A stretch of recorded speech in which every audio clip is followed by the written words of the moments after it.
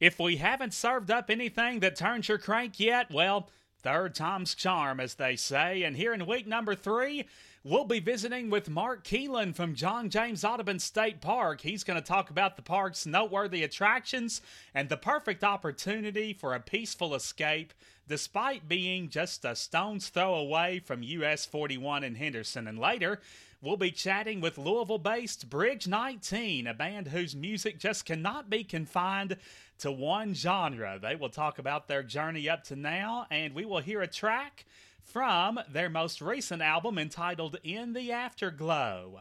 It's episode 3 of Blabbin' in the Bluegrass, so kick back, relax, but don't go to sleep, because it starts right now.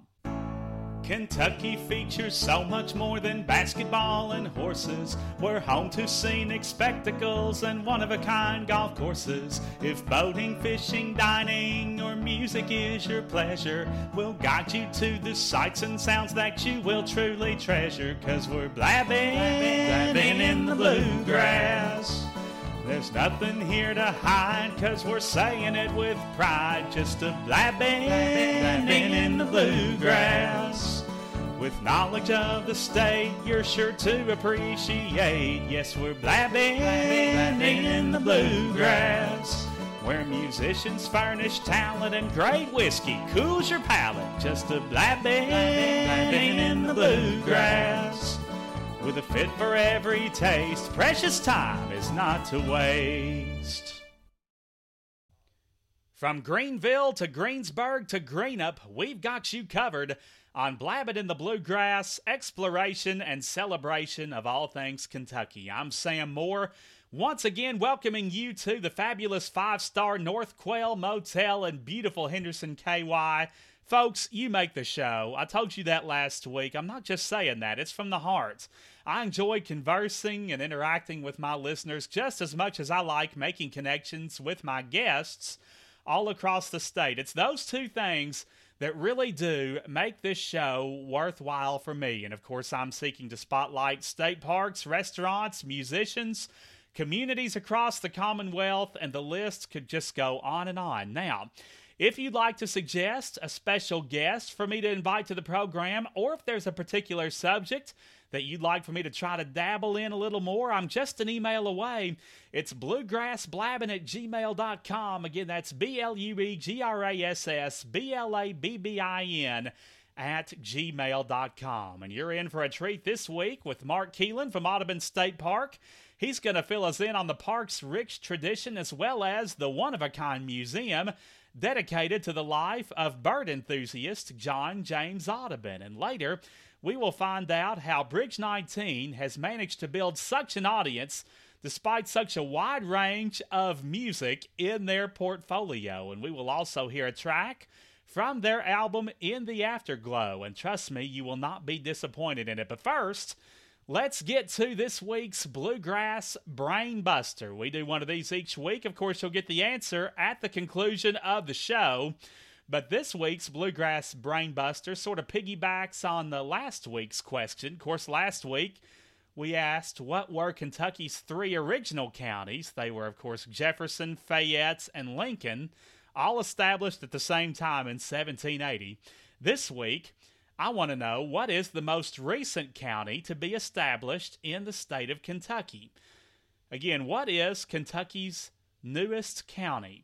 You think on that, I can see your wheels spinning right now. We will do the answer in the concluding segment of the program. But right now, without further ado, let's venture straight up US 41 here in Henderson and chat with Mark Keelan from John James Audubon State Park. Presenting Sam Moore's State Park Spotlight. It is another State Park Spotlight here in Blabbin' in the Bluegrass, and today we're spotlighting one in my hometown of Henderson. And we have the park manager here to tell us about this longtime staple in the area. It's none other than the man, the myth, the legend himself, Mark Keelan. How are you doing today? I'm not too bad. Thanks for joining us. It's sure a privilege. Now, how long have you been at the park, Mark? I've been here a little over 15 years. 15 years. Okay. So I think we can call you a seasoned pro at this point.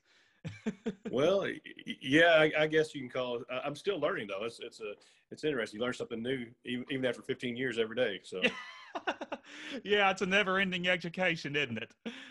yes, it is. Absolutely. Now, Mark, I know that Audubon State Park has been a cherished Henderson landmark for decades. If you would, just talk to us a little bit about the history of the park and how it has become a household name for both locals and tourists. Sure. Well, Audubon Park was built by the CCC and the WPA in the 1930s.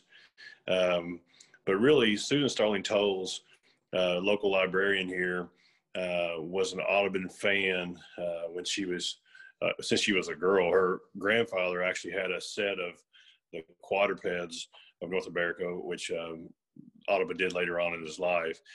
And she was trying to get a museum going in Henderson, and he had owned a mill on the banks of the Ohio, and she wanted the museum to go there.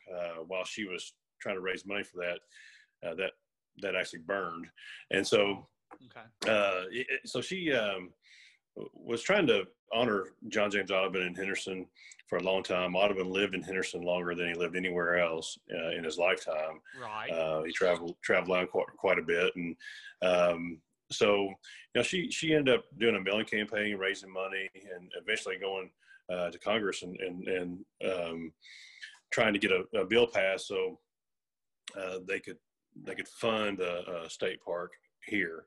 And so that all happened in the early 30s. In 1934, they actually started work on the museum and the park itself. They had to, bring the CCC in from Camp Cromwell, which was adjacent to the park, and they started working in 1934 and really worked up until World War II, building an incredible museum. The museum is French style architecture because Audubon was French. Right. And then another beautiful building, which I'm in right now, is the Tea House, which was a restaurant when it first opened in Gotcha. 1940, and it's opened up as a restaurant for a couple months, and then, or actually 41, and then World War II broke out and everybody went to war. But and it's an English style building in honor of his wife's heritage. So they built cabins, drained swamps and made lakes, a ton of hiking trails, just different. They had a campground, they had shelters, and just different stuff for the public. And really, we celebrated our 75-year anniversary a couple of years ago. We got some old architecture plans out from the WPA, and what they were planning on doing was pretty incredible. It was going to be a lot larger than it is now, but again, after the attack of Pearl Harbor, all these young men, the CCC, went to war. So that's just the general history of the park. Susan Tolles was able to collect a bunch of Audubon memorabilia and artifacts and artwork. She got in touch with the Audubon descendants and put the major portion of the collection on loan up until 1992 at the park. And in 92, there's a huge tax bill for the descendants, and they ended up having to auction it off. And that's when our friends of Audubon really got going, and they raised enough money, and along with the state, and ended up purchasing most of that collection. So yeah, so it's a pretty unique history as far as just the forming of the park. And so right. Yeah, over seven decades of excellence for John James Audubon State Park. Now, like you briefly mentioned, the park is named after artistic bird enthusiast John James Audubon, who made Henderson his home between 1910 and 1919. Now, explain, if you would, how the park's natural beauty and landscape reflects Audubon's interests and talents. Okay, yeah. Well, Audubon was a very unique and in my opinion, of course, I am a little biased, unappreciated No. American woodsman. But Audubon was a unique character. He was the illegitimate son of a Navy captain that when present day Haiti, or it is Haiti now, had a slave uprising. He brought his two illegitimate children back to France, and his wife raised them as her own kids, and came to America when Napoleon decided to take over the world. But he came to the United States, and he was always drawing and doing things, but he was as much a naturalist and an outdoorsman as he was an artist, and a scientist, a wonderful dancer, musician, all different kinds of stuff. And so he's really a well-rounded individual. And the park, represents that by, first of all, sitting in the state's first nature preserve. Gotcha. And it's adjacent to us, where we have our hiking trails. But Audubon did not spend much time indoors. He tried to do some businesses that were semi-successful. Some of them weren't, some of them were, but most of them failed because he wanted to spend his time outdoors. And in Henderson, we're unique to a lot of state parks because we are kind of in the middle of a heavily or metropolis area. Evansville right across the river, and then Henderson. Sure. And a lot of the state parks are kind of in the middle of nowhere. But we are right off 41. And once you get back here, you forget really quickly how close you are to town and cities. And you get back here and you can hike the woods as Audubon. We know Audubon hunted and hiked around this area, painted birds. And so the park represents Audubon by, people coming and having that experience. And we do have one of the world's largest collections of Audubon art and artifacts. We have stuff that nobody has, from a lot of his personal effects that were passed down from his family. And that's kind of what we're known for. But really, the special part of Audubon is coming and being able to experience the outdoors. And, if you're not a fan of the art, a lot of people are a fan of getting out and, getting in the outdoors. I mean, he was an incredible hunter. Probably killed more birds than anybody in the history of the United States. Right. And which is funny because, Audubon Society is known for conservation, but I really think that experiencing the collection, what we are really known for here at the park, but even more important is experiencing the outdoors and experiencing some of the educational opportunities that we have here. Sure. It's like country in the city. Now, I did not realize that Audubon was home to the state's first nature preserve, so I learned something new every day. But anyway, now you're sitting in the museum, and that is among the park's most notable attractions. It's devoted to the life of John James Audubon, and you've mentioned it off and on here a little bit, but if you would, without any major spoilers, give us an idea of what visitors can expect to see and learn about John James Audubon while perusing the museum. Yeah, so when you walk up to the building, it's an experience in itself. You have a beautiful garden.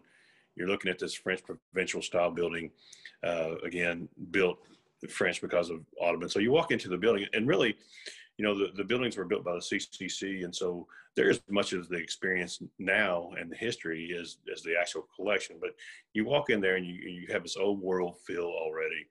But when you walk into the museum, you're going to come to, we have a desk and gift shop and stuff like that. But the actual collection, you're going to find things like I said earlier, his personal effects. Like we have some of his hair art where he made necklace and earrings out of his own hair and gave to his wife. Oh, neat. You have a lot of some of his original paintings, his taxidermy work. He has a set of books from Alexander Wilson, who was doing basically what Audubon did at the time, when was actually well more known than Audubon, where he painted birds, but they were kind of stiff, and he would have notes on them. And you have Audubon's notes where he corrected him in the book, and so you walk in there, you have all these paintings, which he's known for. Right. But we have a lot of his personal effects, his original journal where he sold his subscriptions to his um, to his life work, which was the Birds of America elephant folios, and we have a full set of those, and they're on display. And we open pages and turn pages to that, which we're one of the only public places that do that. His Birds of America elephant folio books are some of the most prized possessions in the world, and most are not in private hands. They're pretty much in institutions. So you're going to go through our galleries and see a lot of the history of that time period and how it correlated to what Audubon was doing, up into his later life. And then we have sections about his wife, Lucy, who played an instrumental part in his career. And Audubon's much an absent husband. He was out selling works and painting and doing all kinds of stuff, and she kind of put up with him, I guess. But we have we have a lot of some of her personal effects in there as well. And so the museum really is a complete history of Audubon, which, as far as I know, is the only one in the world that does that. And the building, and then in the 1990s, they built a nature center, which, again, like I said earlier, the artifacts and learning about Audubon is important, but I think that the most important is how you utilize that in today's world. And so we have a wonderful observation area where you can enjoy nature. Sure. We have a 47-seat state-of-the-art theater that was built by our friends of Audubon in 2014 that really has some cool movies on them. One tells the history of the park, and the other one tells about what's in our museum and the relevance of it today. And then we have several meeting spaces where when they're not being used by the public, which they haven't been a lot lately, but we have our education programs going on there, and we have people come in and see turtles and snakes and all different kinds of stuff in the nature center. Sure. So it's a really unique experience. You can come in and spend several hours going through and looking at the artifacts and enjoying your day. And it's kid friendly from the aspect that we have a lot of snakes and turtles and all different kinds of stuff that people can see. And a wonderful freshwater fish tank that has natural native fish in it. And so it's not a huge museum, but if you come, I don't think anybody would be disappointed. No, there's enough for several days worth of visits to the museum, and hair necklaces have got to be few and far between. So if you want to see a hair necklace, just swing by the museum. Now, you mentioned the education programs. We'll dive into those a little bit more here shortly. Now, Audubon is the home of 6.5 miles of scenic hiking trails, which vary in length and difficulty. Now, if you would, Mark, tell us about the most popular trails and explain what makes them a hit among your visitors. Sure. What's unique about the park is that we acquired 650 acres about 5 years ago in a wetlands area that's adjacent to the park. And that's something we've been wanting to get for a long time. It has a cypress slough in it. It's really a cool experience. And in the older part of the park, which is about 724 acres, we have some of the original CCC hiking trails, and we kind of added onto those over the years. But so you can actually experience a woodland forest with some pretty big hills, and then go experience wetlands. Which we have a 600 or 750 foot boardwalk that goes into the wetlands where you can look at that. So that's really a cool. It's about a mile and a half round trip to do that. But you can get to the boardwalk in less than a half a mile. But probably our most popular trail is the Wilderness Lake Trail, which goes through and you come upon a lake that was actually built by the CCC. Now that lake has currently been repaired. The levee's been repaired, so it's filling back up. But you have some really cool bridges that go around the lakeside, and you can see a lot of activity. I mean, this is a wonderful place for birding. We have natural flyway from birds heading north to south, Right. or south to north. And so you get to see a lot of variety depending on the year of that. We have river otters in there. So you can see a lot of different wildlife hiking those trails. Gotcha. Well, so regardless of what you're looking to see or the distance you're looking to walk, there is a hiking trail designed with you in mind. Now, Yeah. the breathtaking cottages within the park have become a serene source of R&R for honeymooners and empty nesters and everybody in between. So, why don't you describe what sets the cottages at Audubon apart from those at other state parks? Well, we don't have a whole lot of them. We have 6, but 5 of those were built by the CCC and have big stone hearth fireplaces in them that October through April we provide firewood, and it's an experience that's really cozy. But they're built by CCC, but they have been modified where you have the modern conveniences of home. But they are just something, a lot of people don't have, real wood fireplaces anymore. They have natural gas or propane and stuff like that. So Sure. That's one of the biggest experiences. And my favorite time is like this time of year, or if you can catch it when there's a good snow. They're just very unique cabins. Our housekeepers do an excellent job cleaning them. You're going to come, you're going to have, it's like a hotel. You're going to be provided with all the linens, and you're actually going to have internet, which I would not like to have if I was going to stay in them, kind of to disconnect. But we have, so those are very unique, and they're very well kept and cared for. And again, you're sitting here in the middle of a woods, and they're kind of situated on a lake. But if you need to go get groceries, you're less than 10 minutes away from getting that. And so I think the best experience is if you came and stopped off at a grocery store and grilled or cooked and just sit by a fire. And I think that a lot of people enjoy that. I mean, I enjoy doing that. And there are very few cabins and cottages that are like that anymore, not just in the state, but most of them have been converted.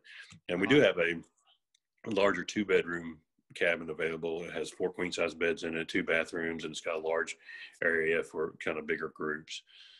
So we have a lot of people that rent all of them and have family reunions and different things. Or if we're having a wedding, they'll rent all the cabins, or a lot of them. They do stay busy on the weekends throughout the year. Right. And you actually have to call the park to reserve those. All the other cabins in the state system you can get online, but ours you can't. We do have limited hours for our desk people, because we're just not a huge park, and we can't employ somebody 24 hours. So they'd have to call the park to make a reservation. Now, how far in advance do you allow people to make reservations for those cottages? 1 year in advance. So 1 year in advance. Yep. Okay, so plenty of opportunity. No excuse for you not to get your cottage of choice reserved when you want it. It sounds like a good time to me.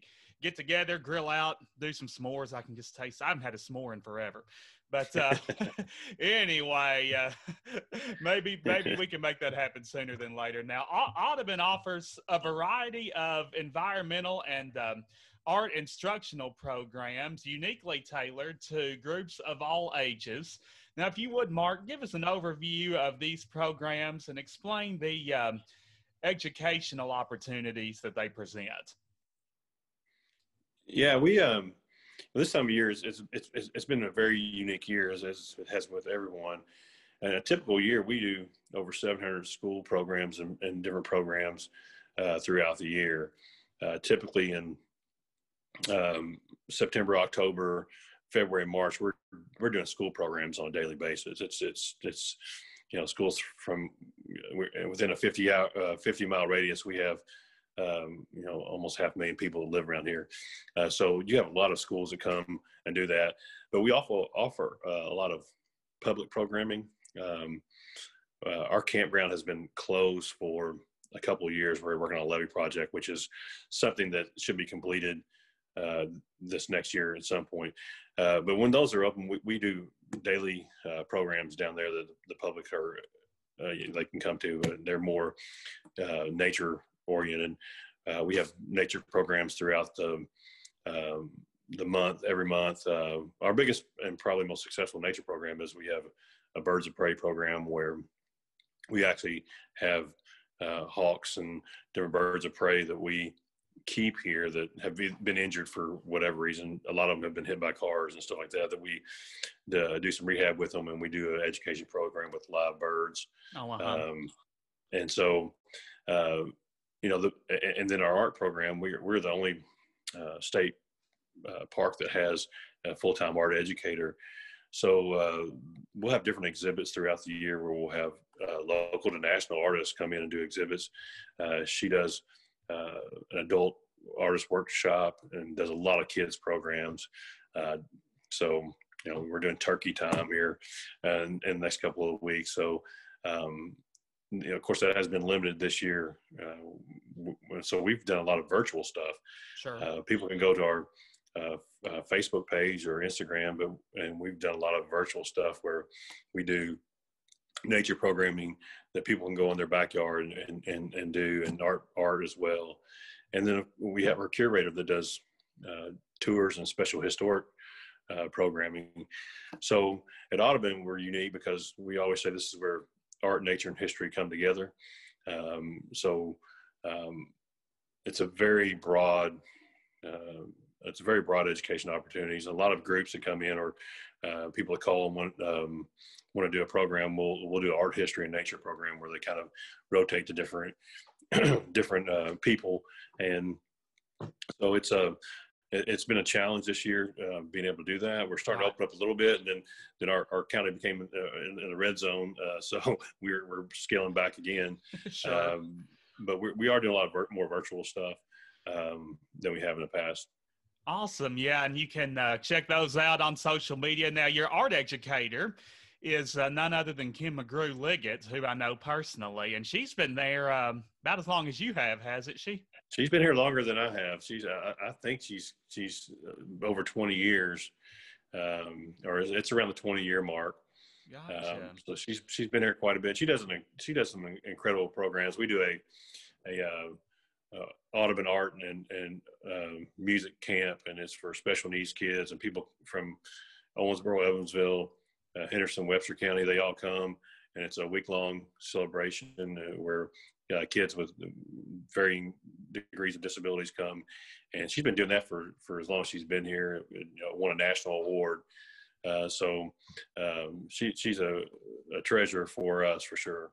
Yeah, and you can tell she's passionate about it too. So check out those programs and all that the park has to offer. Now, before we put a capper on this thing, Mark, in 30 seconds or less, why don't you give us your best sales pitch for Audubon State Park as the perfect escape from reality? Yeah, so Audubon really has something for everyone. If people like to exercise, there are trails for that, in nature. If you love nature, some of the best places in this area to come witness nature, from the wetlands to the upland forest. If you enjoy art and history, we have the world's best collection of Audubon art and memorabilia. We have wonderful cabins to stay in. A 9-hole golf course is one of the nicest 9-hole golf courses in the state. Our campground, when it is open, is typically a wonderful place to come and have s'mores and enjoy family time. So we really have a unique experience, a complete experience right out of 41. And I think that anybody that comes would not be disappointed. No, they definitely enjoy themselves. I can wholeheartedly attest to that. So check them out, parks.ky.gov. You can search for Audubon there. They also have, like Mark said, a Facebook presence. It's John James Audubon State Park. It's also John James Audubon State Park on Instagram. And the Twitter handle is at JJA State Park. So yes. Check all those out. Mark.Keelan at ky.gov. It's mark.Kellen at ky.gov if you've got any questions for the man. And I'm sure he can steer me in the right direction. Well, I know you're a busy man, so thank you so much for taking time to join us today, and we'd love to have you back on again in the future with us. Anytime. Thank you. We appreciate it. All right, Mark, we appreciate your time, sir. Thank you. Folks, I don't care where you are within or outside of the Commonwealth for that matter. It is well worth your time and gas to pay a visit to Audubon State Park, peruse through the museum, play a few holes on the course, and just let nature cure whatever ails you. And if you'd like to find out more about the park, simply refer to the show notes, and don't hesitate to send Mr. Mark Keelan an email and he'll get you squared away with what you need, okay? Definitely nice having him on the show today, and with that, let's stroll on along to our second feature of the program. It's yet another Commonwealth crowd pleaser. Now, the Commonwealth crowd pleaser, well, could be a musician, could be an author, a comedian, anybody that wows audiences here in Kentucky. And this week, it is a Louisville-based touring band who's been making music for going on 13 years, and they have a very unique and innovative style they're going to tell us about, and we will also hear a track from their latest album. Now, they were not able to play this for us live because they zoomed in from separate locations, and they were worried that the delay might throw them off, so I couldn't blame them there. But they did send me a track to work with, so we will hear a sample from their album In the Afterglow once we complete the interview. But for now, let's take a listen to Audrey Cecil and Amanda Lucas, better known together as Bridge 19. Sam Moore proudly presents his Commonwealth Crowd Pleaser. It is yet another Commonwealth Crowd Pleaser here on Blabbing in the Bluegrass, and today we have a band who has been a part of the Louisville scene, the Louisville music scene, that is, since 2007, and their music can't be confined, I should say, to one genre. It's just too complex. We'll talk more about that as we go along here, but I discovered them on Woodsong's Old Time Radio Hour with Michael Jonathan when they were appearing on that show. They've also made appearances on nationally syndicated NPR, and they have been ranked number one on Thrillist's list of Louisville's best bands that you need to hear. So quite some impressive feats there, and we are privileged to have them on our show today. Let's put our hands together for Bridge 19. Hello. Hey, Amanda thanks so Lucas much for having us. and Audrey Cecil, it is a pleasure to have you. I am so glad that you were able to take time out of your busy schedules to join us. I know they've been slightly less busy with COVID throwing a kink in things these days. Yeah, a lot less busy. But hopefully unfortunately. Hey, we'll cross our fingers and toes that that changes sooner than later. But Definitely. Anyway, I know that growing up in Louisville, you ladies were friends and cohorts on a traveling softball team. Now, did you two ever sing together during your youth, like at talent shows or community events, anything like that? No, so No. I think that either of us really knew that the other wanted to sing, or even that we ourselves wanted to sing. I know I got my first guitar. I bought it at a pawn shop when I was 13. And so I started playing, I guess, in front of people in high school, but we went to separate high schools. So I did play at some talent shows and in some classroom settings in high school. But because we went to separate schools, we never really knew that the other was interested in music until later in life. I gotcha. Now, Amanda and Audrey, what high schools did y'all go to? Just curious. This is Audrey. I went to Holy Cross High School in Southwest Jefferson County. Okay. Gotcha.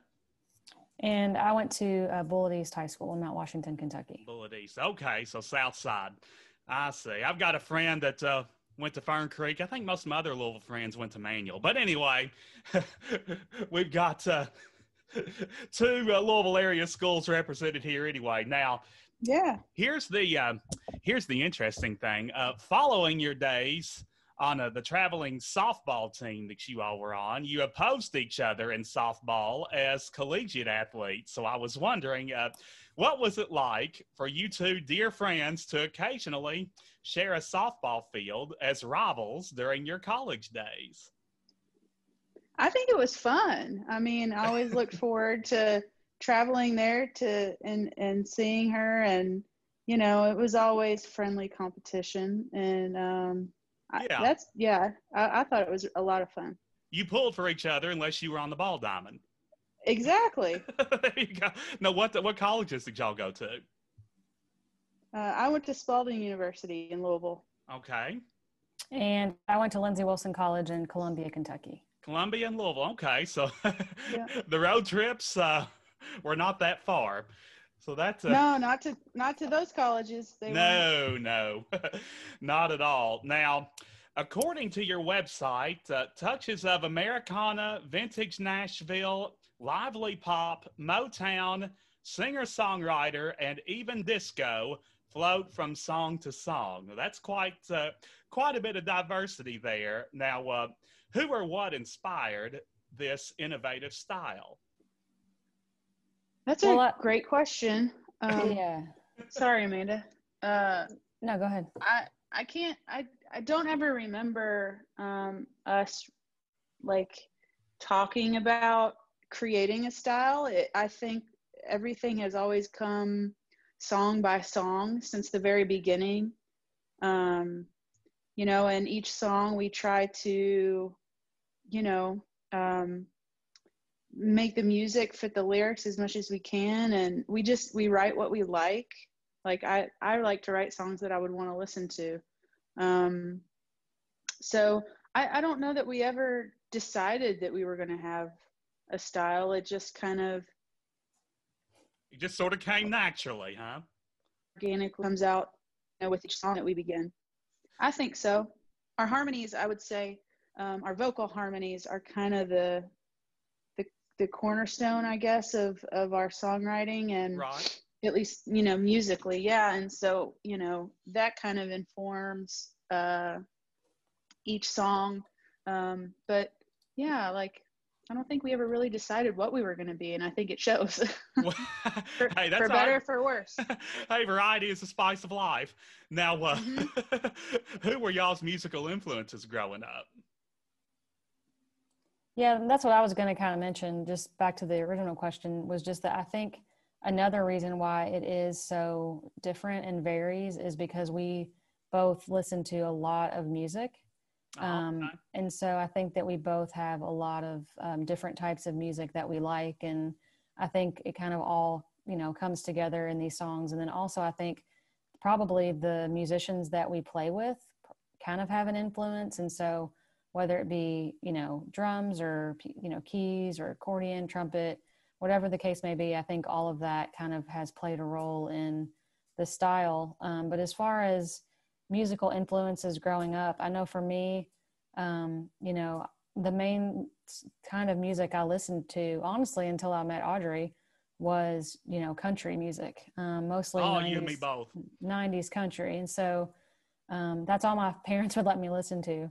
And then I went to college and started hearing of other artists. But it was funny when Audrey and I first started, playing together, we were trying to figure out what songs we could each, do for cover songs. And she was playing me like Indigo Girls and Fleetwood Mac. And it's sad to say I had no idea who those bands were when I was 24 years old. So yeah, that's a far cry from country music right there.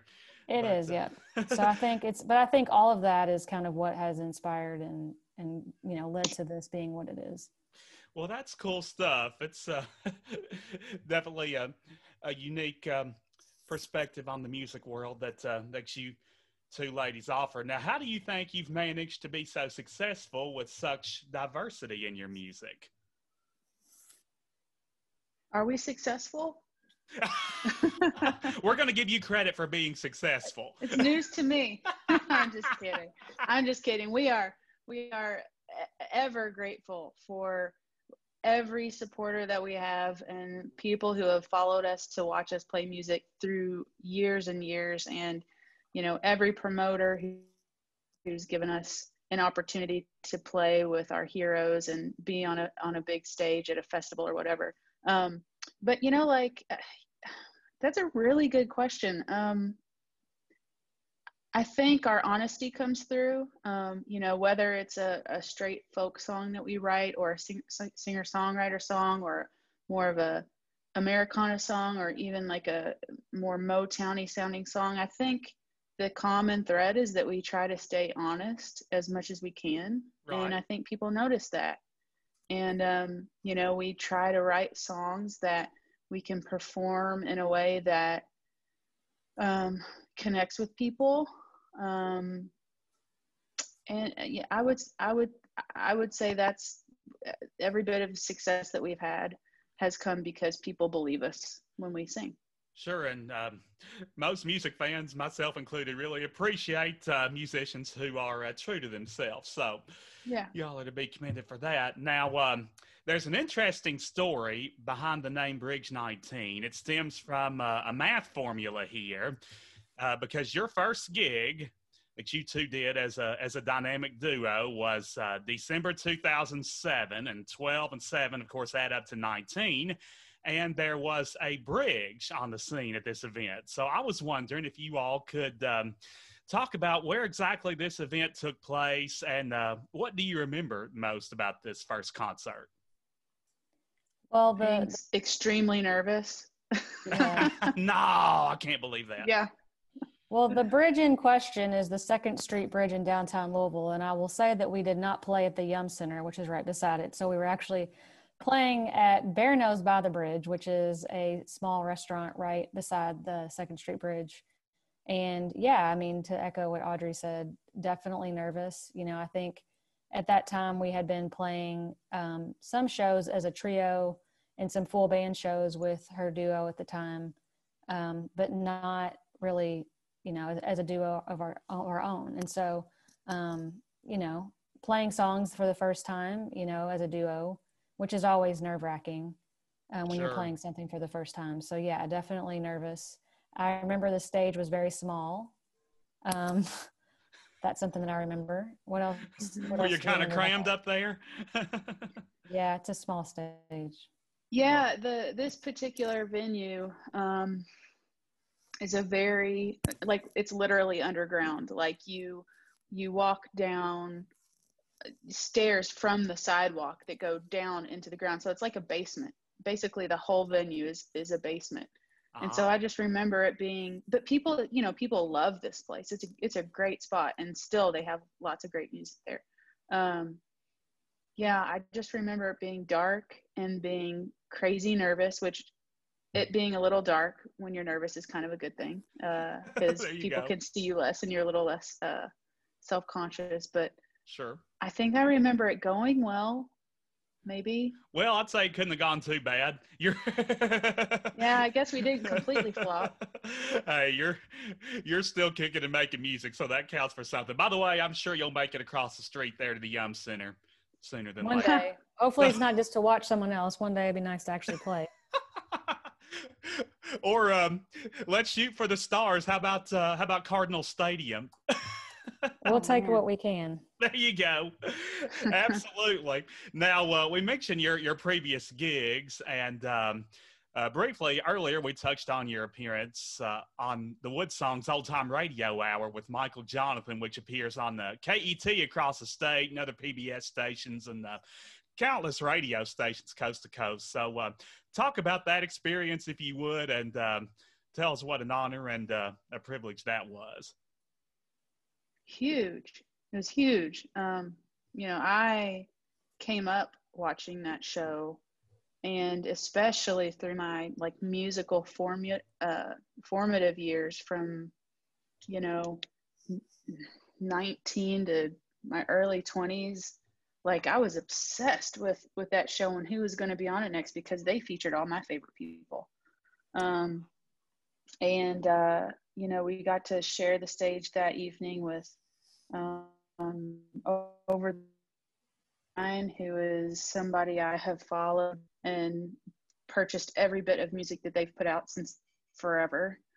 Man, yeah, it was such a good night. And Amanda and I were talking recently, and it's funny because since COVID started, you know, typically we would play like crazy busy all summer long with shows and festivals and this and that. And so we have kind of a steady stream of merch that we sell, you know, vinyl records and CDs and shirts and whatever people want. Right. But since COVID started, it's like crickets. Yeah.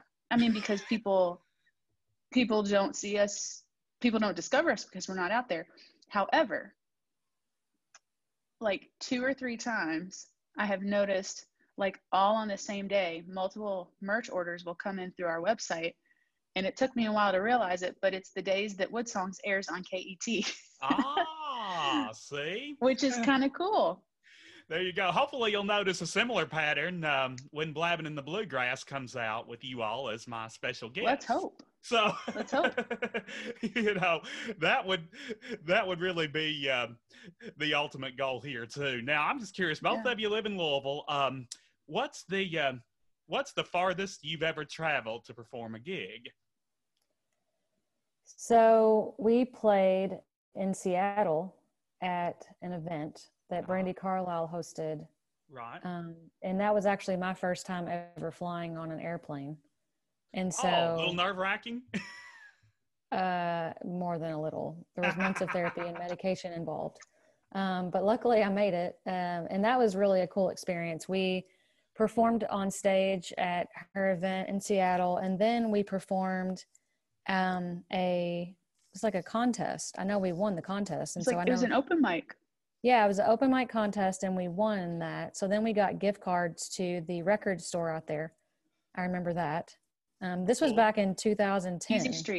Easy Street Records. Yeah. So that's been 10 years ago. So that's the furthest that we've traveled to play music. I gotcha.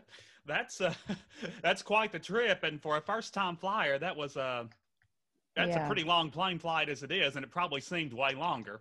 Listen, I did a research on how long it would take to take a train, to like drive a car. I did all the research that you could do to do anything but fly on an airplane. Right. But I still somehow ended up on the plane. And you just it broke the seal for you. It did. It broke the seal, so now you can go other places too, or you do go other places as long as there's medication. I absolutely will go there wherever. You go. As long as you got your medication, you can fly wherever, whenever. That's right. Now, you mentioned Brandy Carlisle that you played with. You ladies have also played with Sarah McLachlan and Sleep at the Wheel, just to name a few. Now, is there any particular gig or performance that stands out as being the most memorable or meaningful to you? I know we touched on Seattle a little bit ago. Is there any others that stand out? I have 2, but a lot. Yeah. There are probably 5 or so that. Okay, we can do top 5. I'm not going to talk about all of them. We'll be here all night. If you just want to run through them, but yeah. The most recent one was actually the last one. What was the last show we played before COVID, and we got to open for Joan Osborne at Headliners, but the coolest part of that night was that we were her backing band for her set. Cool. So yeah, it was just amazing. And so we got to play like, What If God Was One of Us, that song from, from the 90s or early 2000s. And a bunch of Bob Dylan songs with her. And that one's just so fresh in my mind. Little did we know that sold out Headliners, shoulder to shoulder with people dancing, would be the last time that we would play together for almost a year. Yeah, so yeah, that was coming down the pipe. No, that was crazy special. But that was good. So, Amanda, what about yours, dear? Yeah, I mean, the Joan Osborne show is definitely one of my all-time most memorable and special, just because, again, when you're, in 8th grade, and then that's what you're listening to, and you can't imagine that in however many years later, you're going to be playing the song that you're singing as you're skating around the skating rink. You're going to be singing it with the person that wrote it and, performed it. So that was really special. But the other one that I was going to say was when we opened for the Lilith Fair tour. So back in 2010, there was a brief run of Lilith Fair dates that had like Sarah McLachlan, the Courtyard Hounds, which was the 2 Dixie Chicks sisters, Mary J. Blige, Patti Smith, Butterfly Boucher. I can't remember everybody that was there that day, but we opened that show in Indianapolis, and then we got to go on stage. And actually, I guess Patti Smith wasn't there. We sang a Patti Smith song for the encore. And so we were singing in the mic with Sarah McLachlan, which, I mean, again, just surreal. And so yeah, it's priceless, isn't it? Yeah. And I just remember, you know, how it was to be like in that place that day where you're like backstage with Miranda Lambert and at the time Blake Shelton, right, you know, doing a press conference, and then the reality of having to go to work the next day, and just how like that was terrible. But also just it made the moment so special and incredible. And for one day you felt like a rock star. You know, you have all the passes for all the free food, and they're driving you around on a golf cart, and it was just the coolest thing to like do that. So yeah, that was probably one of my most memorable. You were in the presence of elite company for sure. Yeah, for the day. Yes, exactly. Hey, that's like you said, take what you can get. Now, Right. your third and most recent album is entitled "In the Afterglow," and this was released in 2019. Now, if you two would tell me, in your opinion, what sets this album apart from the two previous albums that you've recorded? Good question. It's newer. We know that. Yeah, it's newer. I think sonically it's very different. We we have talked about this before, is that I think, correct me if I'm wrong, but I think it's the first album co-wrote every song. Is that right? No, we It's co-wrote. not. No, we co-wrote "Riding on a Wire." Oh, gotcha. Yeah, I guess we did. Anyway, sonically, I think it's very different. It takes a couple of turns. There's a song on there that's like a disco tune. There's one that's like this very like heavy southwestern kind of like, what do they call it? Like spaghetti, not spaghetti country, spaghetti western. And you don't hear that one too much anymore. Yeah, and so I think somehow we were able to make those make sense together. I mean, there's a couple of outliers on it, and we hadn't really taken a risk like that before to really like, put a song on that was just, or a couple of songs that were just so wildly different from the other ones. Right. But it was really fun. Well, cool stuff. And as they say, no risk it, no biscuit. So I love that. I love that. I would say, yeah, I would say that. Hey, feel free. I won't charge you. So anyhow, last but certainly not least, what's next on the agenda for Bridge 19? Obviously, nipping this COVID in the bud would be a start. We're working on the vaccine. Right. We're almost there. Good to know. Yeah, I love agendas. So normally I would have one, but I don't believe there really is an agenda at this point. I think there's so much, and I hate to use the word uncertainty because it's been so overused in 2020, but I just think because of the uncertainty of where things are going to go with COVID, it's kind of hard to make a plan specifically for live shows. I think we will obviously get creative this winter in figuring out ways to continue to create music, and to engage, folks who want to hear us play. Back at the beginning of COVID, we did a couple of music videos where all of the band members played from their homes, and then we combined all of the parts together to create like a video from home. And so I could see maybe more things like that in the meantime, while we're waiting for a vaccine and all of the things. And so we've done quite a few virtual shows. I could see more of that. We've talked about writing and potentially putting something together, but again, I think that is to be determined, but it's definitely something that I know we've discussed and would like to do. Sure. But, I think personally, the thing that I miss the most with music is just the ability to play and connect with people.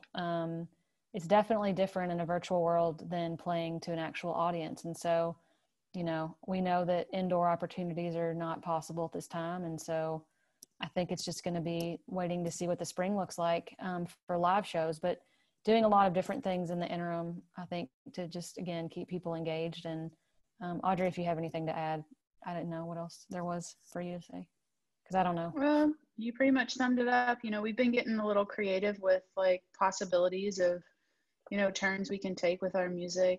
Sure. Writing, you know, would be involved for sure. So I would say writing would probably be the first order of business in terms of, you know, moving forward.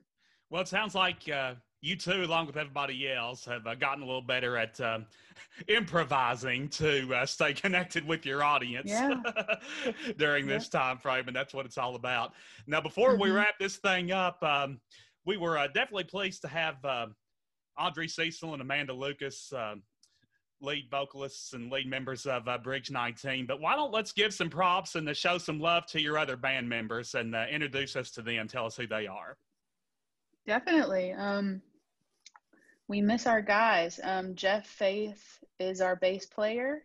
Okay. He is a wonderful, wonderful guy who is a jack of all trades. And Joey Tiemann is our keys and horn player, and he's been singing a little bit more lately, which is really lovely. And he's a jack of all trades musically. He can do everything. So you got two jacks of all trades in your band. Yeah, we do. We're really lucky. There you go. Well, and how many bands include a horn too? So that's another thing that definitely sets Bridge 19 apart from the pack. Well, we wish you two continued success, and folks, you can check them out. It's bridge19.com is the website. They also have a Facebook presence. It's Bridge 19 there, and also Bridge 19 on YouTube. You can also find them at Bridge 19 Music on Instagram as well as Twitter. So plenty of outlets and opportunities for you to connect and interact and get to know these ladies a little better. And what a privilege it was to have them on Blabbing in the Bluegrass today. And thanks so much for joining us. We'd love to have you two ladies back on again with us in the future. Anytime. Yeah, we love that. Thank you so much. Awesome. We sure appreciate it. And thanks so much for your time. Absolutely. Thanks a lot. Thank you. True talents they are indeed. It was definitely my honor to visit with Bridge 19. And speaking of the horn, you will clearly hear that in this song. And they were unable to perform for us live, but this is without a doubt the next best thing. From their 2019 album, In the Afterglow, let's take a listen to a little tune entitled The Truth. It's Bridge 19.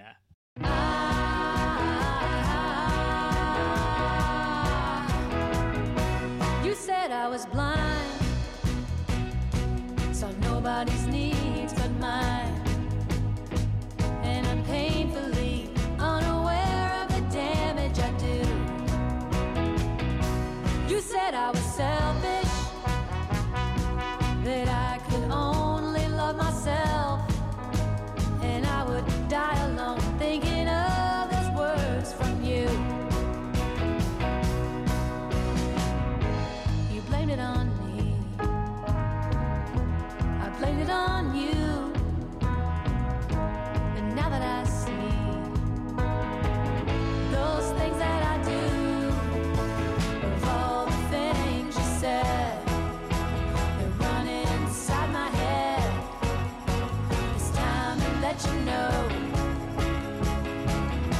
that it's the truth that hurts the most. I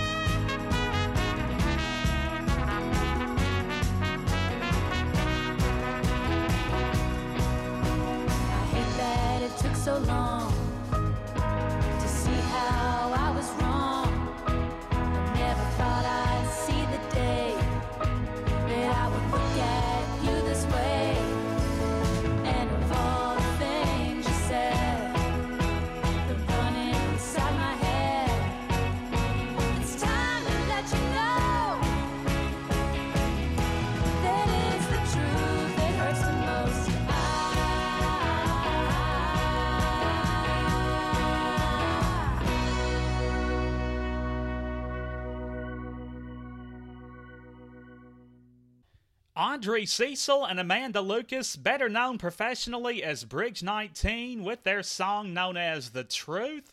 What a great one it is, and you can find that on their 2019 album, In the Afterglow. And we definitely want to wish the Briggs 19 crew nothing but the best along their road ahead. And we also want to thank Mr. Mark Keelan from Audubon State Park for zooming in with us today.